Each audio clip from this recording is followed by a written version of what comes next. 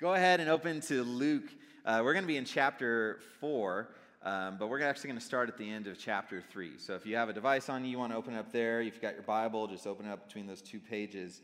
And I told you last week and the week before that we'd be meeting every single week in the Gospel of Luke, because that's our series, the Gospel of Luke. We'd be meeting here to sort of learn something new about Jesus, right? Something to be reminded of it, to learn a different aspect of who he was. And last week, we covered Jesus as the prophesied one, the long-awaited Savior of the world, the one whom the Jews have been waiting for. And there was a lot of focus put on repenting and believing last week. Personally, I charged you to consider whether you were truly repentant, whether you truly believed in the name of Jesus and believed in Jesus as this promised one, right? This long-awaited Savior. That was Luke 3. But Luke, he doesn't just end with that account, right? Because he's just starting his gospel. He actually moves on into what we're about to read here in verse 23. So go ahead and get your eyes on that for a minute. Chapter 3, verse 23 is where I want you to look just real quick. Get your eyes on it and just see what it is first. Look at it. It's not like your average little bit of scripture. It's usually the part that a lot of you probably skip over if you read your Bible at any point throughout the week. It's one that we tend to sort of find boring. They're sort of at the beginning of a lot of the books of the Bible. That is a genealogy, right? A genealogy is a list of whose father was whose father was whose father. And here, particularly in Luke, we see right there that Luke states that Jesus was like 30 years old when he began his ministry, which is what the rest of Luke is about, is his ministry. And Luke goes on to list this entire genealogy from Jesus to Adam, right? The first man created by God. Luke traces Jesus' lineage from father to father to father, all the way back to the first human to exist. And there's a ton of reasons why Luke would have put this in here. Some of them we've talked a little bit about. Some of them are like to prove that Jesus actually existed, right, in Jewish culture. To be able to trace somebody's lineage shows that they were a Jew, that they actually existed, that they had a place in history and time. To show that Jesus was a Jew would have been a big deal, even to show that he was descended from King David himself. Like, all these things are definitely reasons why Luke would include this, and they all tie into what we talked about last week when we talked about Jesus being the prophesied one, right? So Luke sort of connects this. But the reason that we are going to focus on tonight, the reason that Luke is writing this genealogy, the reason that he's stating how old Jesus was, one of those reasons is to emphasize that Jesus was a man. Right? Not like a male, right? I mean like a man, like mankind. Like Jesus was human. Like Jesus is 100% man, and he is 100% God. And if that intrigues you, even just that statement, or you're already beginning to sort of spiral on what all that means, I encourage you just like stick around with us for a few weeks, right? Because tonight we're going to focus on Jesus being 100% man, and in a few weeks, I promise, we'll get to him being 100% God and how that plays out and what that looks like and all the questions. But we'll get to all that in a few weeks once we've established this week. This week, Luke is showing us that Jesus was a man. He was human. He ate, he slept, he breathed, he walked, all of it. He experienced what we experience he experienced what we experience. And in chapter 4 here, we're going to be going over 3 implications of what it means that Jesus was a man, right? I told you every week the title of the message would be like Jesus as or last week was Jesus as the prophesied one. This is Jesus as a man, and 3 implications to what that means. So let's get our eyes on the text, right? Luke chapter 4. I got a bit of scripture I'm going to read, but I want you to follow along if you can. I'll read it out loud. You just follow. Luke chapter 4, beginning in verse 1. It says, "And Jesus, full of the Holy Spirit, returned from the Jordan and was led by the Spirit in the wilderness for 40 days, being tempted by the devil. And he ate nothing during those days. And when they were ended, he was hungry. The devil said to him, 'If you are the Son of God, command this stone to become bread.' And Jesus answered him, 'It is written, man shall not live by bread alone.' And the devil took him up and showed him all the kingdoms of the world in a moment of time, and said to him, 'To you I will give all this authority and their glory. for it has been delivered to me, and I give it to whom I will. If you, then, will worship me, it will all be yours." And Jesus answered him, "It is written, 'You shall worship the Lord your God, and him only shall you serve.'" And he took him to Jerusalem and set him on the pinnacle of the temple and said to him, "If you are the Son of God, throw yourself down from here, for it is written, 'He will command his angels concerning you to guard you, and on their hands they will bear you up, lest you strike your foot against a stone.'" And Jesus answered him, "It is said, 'You shall not put the Lord your God to the test.'"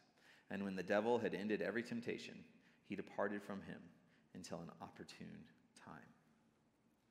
All right, big passage for us to cover tonight, right? But we're not going to be going through it verse by verse. We're going to be just going through that as a whole and drawing just some of the truths that we can draw out of it, right? I mean, we could spend weeks just on this passage alone, but we're just going to grab a few of the truths, specifically the ones that relate to Jesus' manhood, Jesus being a human. So like I said, 3 implications for what it meant that Jesus was a man, and here's the first one. Jesus was a man that followed the Holy Spirit. This is extremely important, and it is extremely underrated. In fact, I think it's something that a lot of us miss when we're reading this passage. How many of you have heard the temptations of Jesus before, right? You knew he was tempted by Satan.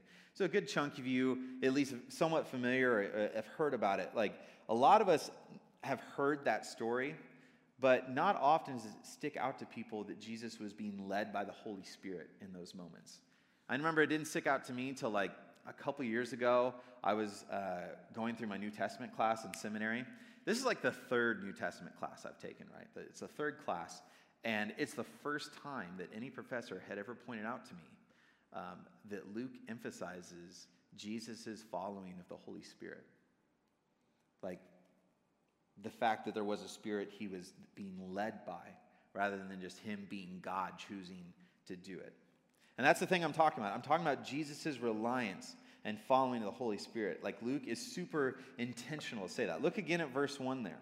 Verse 1 says, "And Jesus," right here, "full of the Holy Spirit, returned from the Jordan and was led by the Spirit in the wilderness."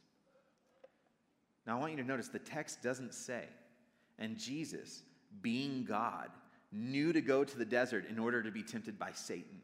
The text says that Jesus was led by the Spirit, which is exactly the same way that we would describe anything we do that is in the will of God. Like, when we as a church, we raise up and we send out missionaries and send them to the nations for God's glory, we say that the Spirit has led them to go to the nations. When we started this college ministry a little over a year ago, like we said, like the Spirit is leading us to start this college ministry.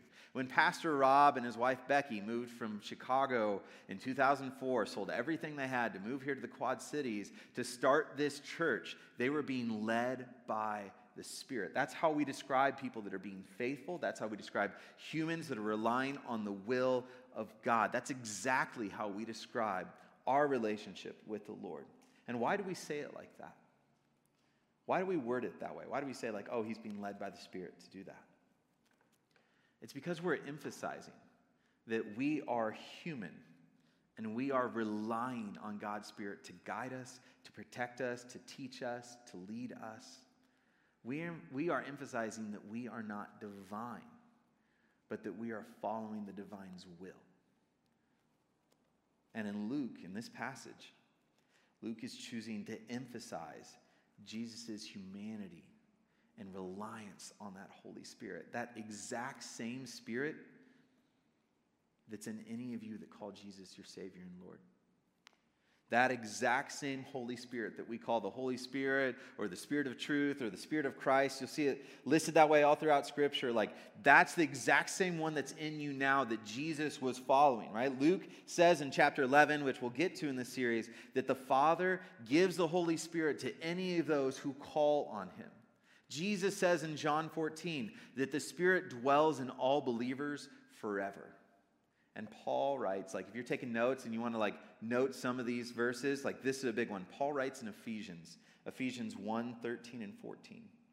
Paul says, "In him you also, when you heard the word of truth, the gospel of your salvation, and believed in him. So when you came to know Christ, when you believed in the gospel, you were sealed with the promised Holy Spirit, who is the guarantee of our inheritance until we acquire possession of it to the praise of his glory. So the Holy Spirit resides in you, and it's a down payment of your inheritance. Like, think of it like this is an easy way for me to think of it. Like, contractors sometimes, or when someone's hired to do something, they'll oftentimes demand half now and then half later. You guys probably heard of some of those transactions before. It's this idea that like there's an agreement to be had, something they're going to achieve at the end. And what you do is you give them half now to show that it's good, to show that it's coming, to show that you're trustworthy, and oftentimes to give them the ability to complete the task, right? Because they'll use that first half of the money to complete the task oftentimes. Now, it is not the full prize. It is not the full thing, but it is a guarantee that it's coming. And Paul is saying that's what the Holy Spirit is for us. Like, your salvation is firm and it's assured because you believe in Christ, but it is not complete. Like, our salvation is to be given to us at the end of days. That is something we're heading towards. But until then, God has given us the Holy Spirit now to reside in us as the down payment, to give it to us now because of what's to come later, to have heaven with us now because we're going to be in heaven later. Like, that is what the Holy Spirit is. It resides in us in that way. And what Luke is emphasizing is that Spirit of God that dwells in us is exactly what was guiding Jesus as well, as a man being led by the Spirit, not just as God choosing what to do. So the application point to that, the thing you're like, okay, cool, Cody, like you proved there's the Spirit there, what should I do about it? The application is an encouragement that if Jesus was a man that followed the Spirit, so should you. That's a simple application. You should too, right? If you are a believer in Christ, if you truly believe in his death and resurrection for your life, you have the Holy Spirit in you, constantly urging you towards holiness and sanctification, constantly speaking to you the things that God wills for your life. And my encouragement is don't ignore it. Don't quench it. Listen to it. All right, that's the first implication, but here's the second one. Jesus was a man that fought temptation. Like, if you have an ESV Bible, or actually probably a lot of the Bibles, if you read it there, like the whole subtitle of the editor's notes, the ESV there, calls this whole little section the temptations of Jesus. It probably says it like right above chapter 4 for you. It's the main thing of this passage, and that's the thing most pastors talk about when we go through this passage, is that Jesus is being tempted by Satan. And it's not just like the little temptations, right? Like, not just the little things that may or may not break the willpower. Like, Jesus is facing the strongest temptations known to man here, like the root of all idols that cause us to worship someone else other than God. Like, if you were with us last year, you'll remember I did a whole message on the root idols of the heart, right? Power and control and comfort and acceptance, those things that drive us and cause all of our idols to be what we put in front of us before God. And Jesus, those were the things he was dealing with. I mean, think about the temptations, right? That first one, food. He was hungry. It says he was hungry. Satan tempts him to turn the stones into food. What is that? It's comfort. To have a full belly. To be satisfied in what you've had for the day. Like, Jesus was being tempted with comfort. What about that second one? Jesus, I mean, this is a cool thing we also look over. Like, Satan shows him all the kingdoms at one point in time. You know what that's saying? It's saying that all the kingdoms that have existed and ever will exist was shown to him in that one moment. And he's offering that to Jesus, saying like, all this could be yours. What is that? That's power. Jesus is being offered power. And then the last one, like, takes him to the top of the temple, says like, hey, why don't you just jump off here and then make the angels come save you? What is that? It's control. Jesus decides when he lives and when he dies. Jesus decides what's going to happen rather than giving himself over to the Father.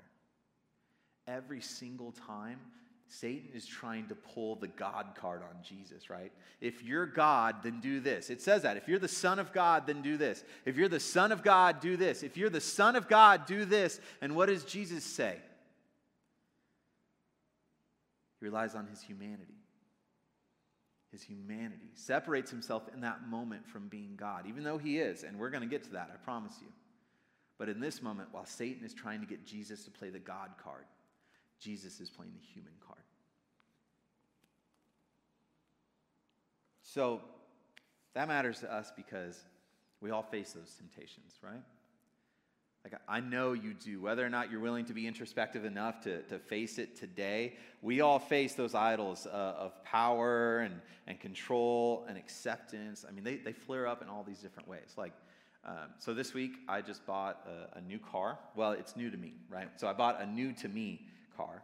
I decided to get rid of my 2018 Nissan that only had 50,000 miles on it, right? Like, I loved that thing, right? Nice little flashy car for me. I'd never had a car that didn't have a dent in it before. So I was like, this is so nice and it's shiny, right? I decided to get rid of that to get a 2012, so older, Chevy with 89,000 miles on it. So more miles, older car. And why did I do it? I did it because I need a bigger vehicle for my family, right? We got a lot of kids. We got 5 with us right now. And it's a headache. And now Brittany's working out of the house. Anyway, it's a whole thing. I needed a bigger vehicle, right? And I knew that. So it was a good reason to buy it. And I would say it was the Spirit leading me to do it, right? The Spirit was leading me to be a good steward and a good father and a good husband by making sure I might have given up some of the nicer things that I liked and moving to something that made more sense for what I was being called to in my life. Like, I would consider that a Spirit-led decision. I mean, it's a bigger vehicle. The payments are actually lower. It's a nice thing. But I had a struggle doing it. I troubled it doing it. Why? Because of these temptations, because of these idols. You know, by going to a vehicle with higher miles, I was losing sort of the sense of control and comfort knowing that something wasn't going to break down, right? Like, I had such a new car before, I sort of rested in the comfort of not having to worry about spending money on it, or at least, you know, as much as I thought I could. I had a sense of control of thinking about not spending all that extra money to fix something. Having that, like, really shiny white car gave me a sense of power, right? That I had come so far from when I bought my first car, and that I had finally made something of it, and that I finally had achieved some form of satisfaction and power in my life that I didn't have before. Like, I had to struggle against all those things just to buy a lousy car. And that was just this week, right? That's this week these things came up in my life. And the only reason I tell you this story is because I want you to see that these things will pop up in your life all over the place. In the littlest decisions and the biggest decisions, it doesn't matter. They're here, and the temptations are real. And Jesus faced these temptations. But why is it so important for me to teach you tonight that Jesus faced these? Like, why does that actually matter? If there is one other verse you really pay attention to tonight, I want it to be this one. This is in Hebrews chapter 4, verse 15. I'm going to read it, all right?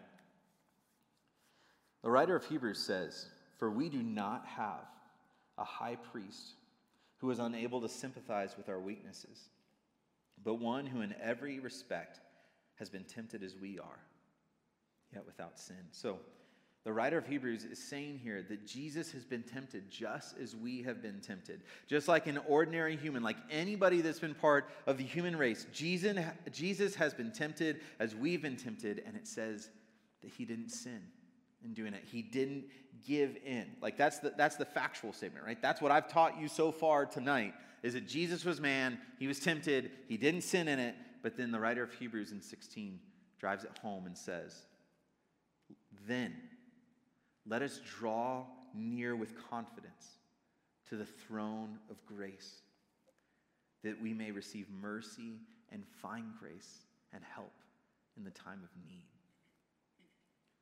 So because Jesus was tempted and didn't sin, you have the ability to draw near to him when you are tempted. You have the ability to head to the throne of grace, aka where he sits, going to him because he gets it. He experienced it, right? He isn't just this big universal God that just made the scenario. He lived the scenario. He went through it alongside you, and he came out victorious. And so when you go through these things, you have somebody you can draw near to and rely on and have confidence to find mercy and find grace. That's why it matters that Jesus was a man and that he was tempted, because in his humanity, we are able to approach him better.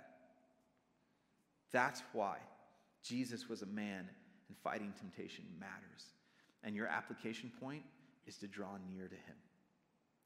If your first one with him being led by the Spirit was you should also be led by the Spirit, the second one is if Jesus was a man that was tempted and fought temptation and won, you should draw near to him when you face temptation. You should seek him. You should ask for him. You should want him and desire him.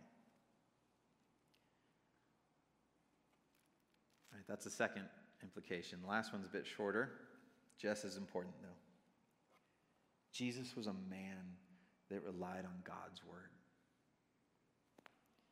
Like look back at the text with me.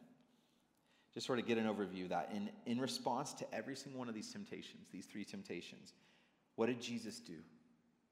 Jesus quoted the word of God. What we know today as the Old Testament, right? Like that's the word of God. Like verse 4 right there, Jesus says, as it is written, and then quotes it. In verse 8, it says, and Jesus answered him, it is written. And in verse 12, Jesus says, it is said. 3 temptations, 3 scriptural responses. So even when Satan himself tries to use scripture against Jesus, right? Like in that second temptation, Satan tries to use scripture against Jesus because he's like, it says that the angels will come save you.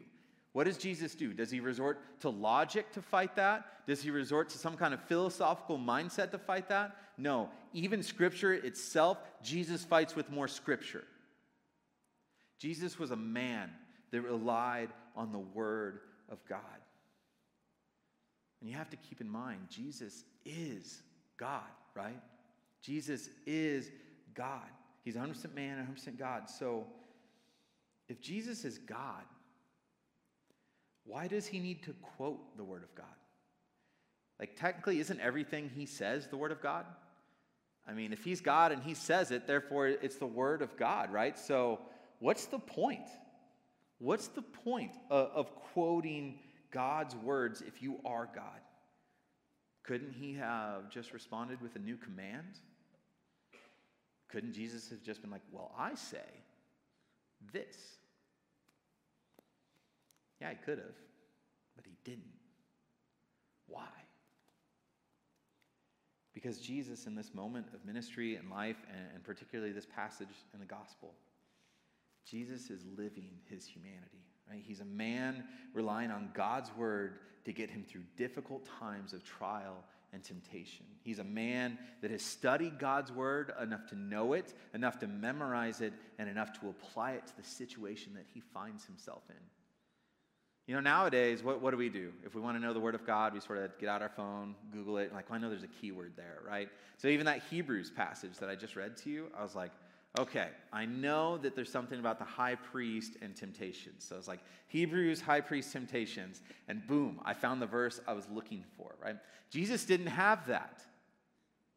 He didn't just roll out a scroll and be like, actually, it says it right here. Like he knew it. He stored it in his heart. And he knew it well enough to be able to just respond to it with a situation. It was immediate for him. So Jesus is that kind of man who relied on God's word. And the application point is also super simple. You should too.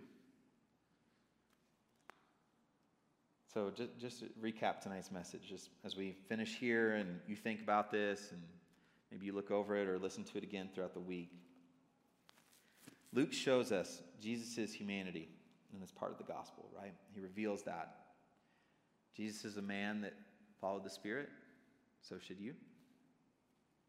Jesus was a man that fought temptation, so draw near to him in those times. And Jesus was a man who relied on God's word. You should learn it and love it too. Now, I do love preaching from the Word of God, right? Like it's an amazing thing. But I realize sometimes the danger of preaching is that I give you a whole bunch of things to do better, right? We call that morality preaching. That's where I just say, oh, here's a list of things in which you can just be a better person.